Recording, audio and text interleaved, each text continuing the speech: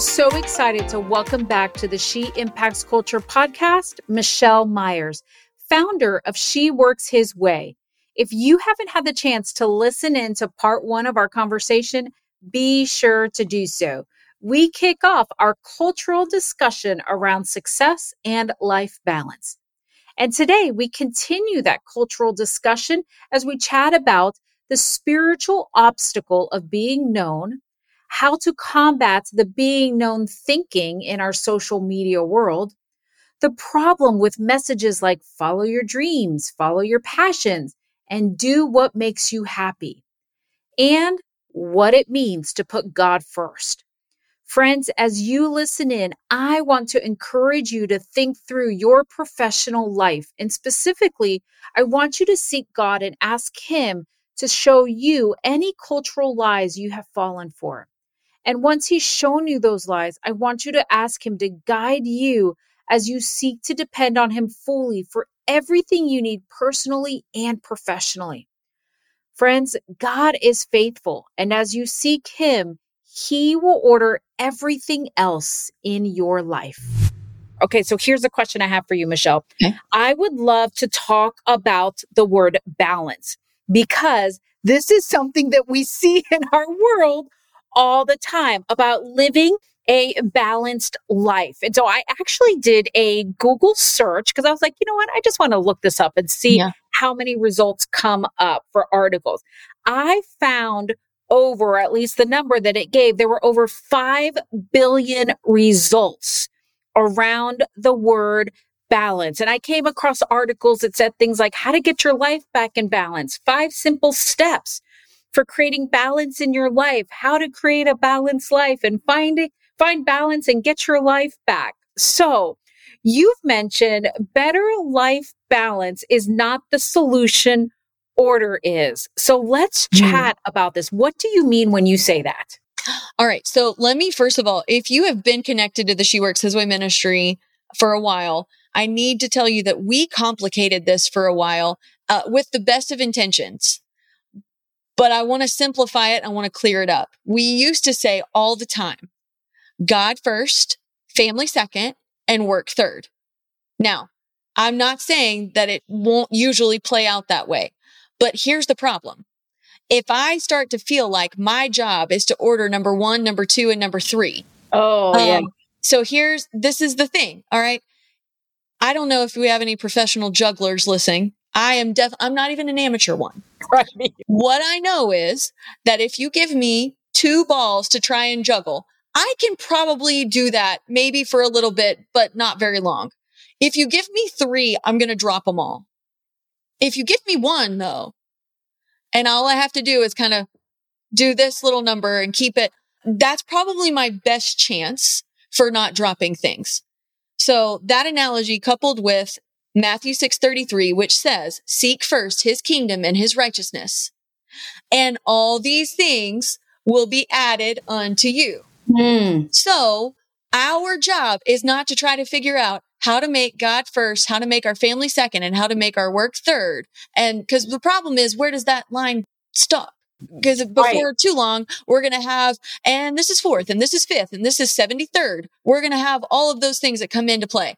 If I keep God first, He promises that He will order everything else. If God is first in my life, He's going to make sure that number 2, number 3, number 4, and number 875 are all in their proper place as long as He is first.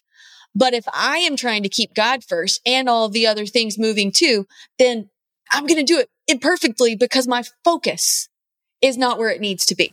Yeah. And so if you are looking for balance, you can't get it, but God can give it to you. And so put Him first and let Him order everything else, because the problem is we like formulas, we like measurements. And so we want to be like, okay, I'm a good mom if I do these things, or if I spend this many hours with my kid. I'm a good wife if I do this. If there were those lists that were supposed to exist, God would have given them to us in Scripture. It's going to look very different for all of us of how we're trying to play them out. Right. And so we can't allow ourselves to get focused on a list. We need to be focused on the person. We need to be focused on God. Yeah. And if we will focus on him, he'll take care of the list. Mm-hmm. So if you try to achieve balance, you are going to crash. It's just a matter of time. Yeah. And I think you always feel like a failure because you Yes. can't do it all. Like Yes. you can't, Oh. No. And especially too, if I am trying to look to all these different measurements, then I've got all of the different expectations that are coming in instead of recognizing, that approval and that audience of one is the only one that matters. Yeah. And so if my eyes are on him, then it's not to say that it's not ever going to look weird to the world. Mm-hmm. That doesn't mean that. But we have to stay focused on just, okay, I am going to keep God first. Because here's what I know. If I keep God first, I am such a better wife. Yes. If I keep God first, I am such a better mom. Right. Oh, if I keep God first, I am so much better at work. When I come to She Works His Way as Michelle, it's not great. Right. Right. But if I come as the Holy Spirit in Michelle, that's much better. Yes. Much better. Yeah. And so I am not trying to annoy you with simplification, but I am desperately pleading with you for someone that complicated this for far too long. Just keep God first and trust that he will order everything else. Because if he wouldn't order everything else, he wouldn't have told you that he would. Yeah. Yeah. But he did. I love that.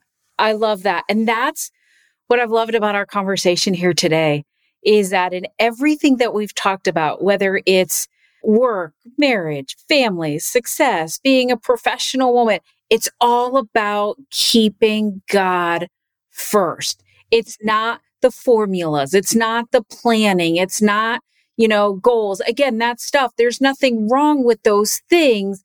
But if it takes the place of God and God isn't first, then you're not going to experience the fulfillment that can only come from him. That's right. And so I love that that's what this entire conversation has been based on. Okay, so here's my last question, because again, I could sit here and chat with you all day about these topics. As you know, I'm a college professor, and so I work with a lot of college students who are getting ready to graduate. Some of them have already graduated. They're getting ready to enter into the marketplace and start their careers and live their lives and all of that good stuff. So what advice do you have for them? I think I have an idea what it might be. But what advice do you have for them as it relates to work, leadership, faith, influence, all the things that are occupying their mind right now as they enter into this new season of life? Okay. So I'm going to just give you a flyover of yes, keep God first. But I'm just going to push you to live in-person Christian community. Make sure that you have a local church home where you have people who know you, who are pouring into you, that you can pour into, where you can find a place to serve as an act of worship, not another thing on your to-do list, but as something that you get to experience, where you get to watch God at work through you in his plan A place of the local church. But we are seeing a shift toward autonomy, and it is creeping its way into the local church. And God did not design us to live in isolation. If you go back to Genesis, he created this perfect world. And he said, he created mountains, said it's good. He created sky, said it's good. He created light, said it's good. He created man, said it's good. The first time that he ever said that something was not good was when he noticed that man was alone. Yeah. Lack of community was the first problem that God ever noticed in the perfect world that he created. Because God in your life is wonderful. You need a personal relationship with God. So absolutely have a personal, thriving, growing relationship between you and God. That's keeping him first. But the second part of that equation is understanding that your relationship with God, I'm going to quote my pastor right here. Shout out Bruce Frank. Your relationship with God is personal, but it is not private. It's not private. And so have a place of community, because it does matter. It does matter.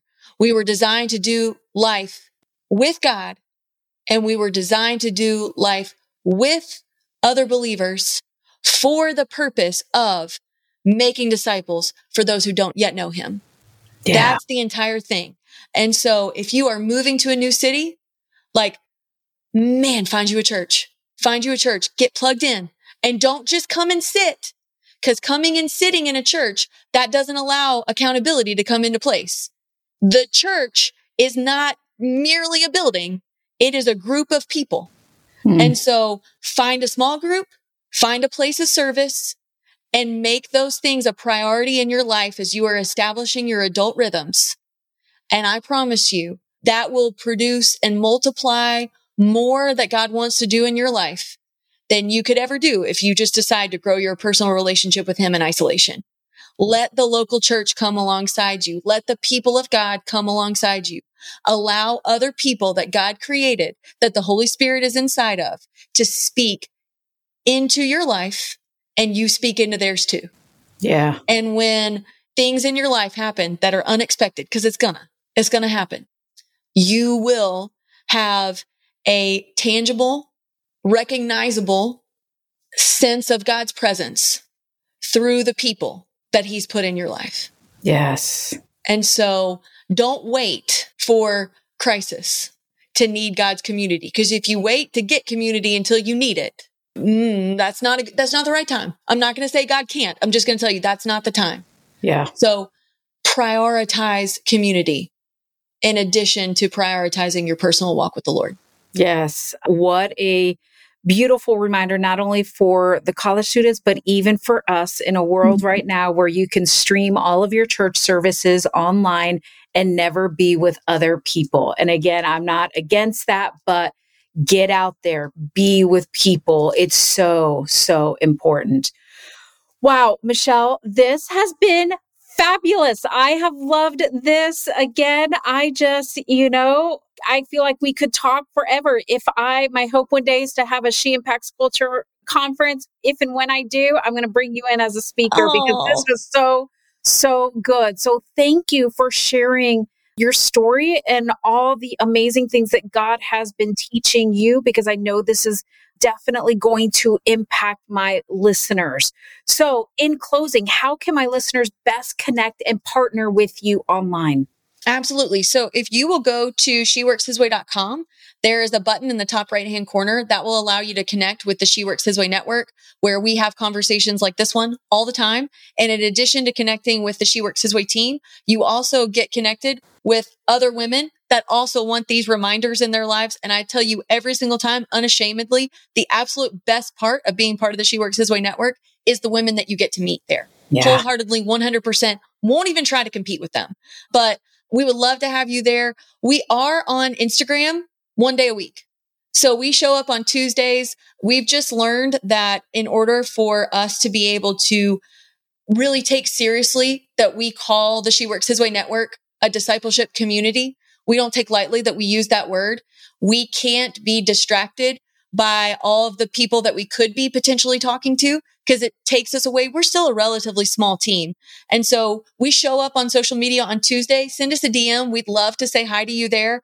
But we have our richest and best conversations inside the network. And so if this conversation breathes life into you, we would love to continue and get to know you inside the She Works His Way network. Awesome. Michelle, thank you so much for being on the She Impacts Culture podcast. I so appreciate you and the amazing work that you are doing for faith-based women today.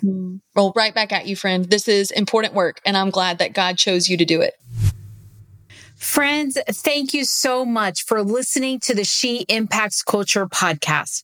I know how busy life gets. So the fact that you have faithfully chosen to spend a portion of your time with me means so much, and something I don't take for granted. If you enjoyed this episode and would like to support the She Impacts Culture podcast, the best way to do this is to share it with your friends, your community on social media. Also, to keep up to date with all the happenings, I'd love to have you follow me on Instagram at Dr. Jen Bennett. Thank you again for your support. May God richly bless you as you impact culture through your influence and leadership for His kingdom.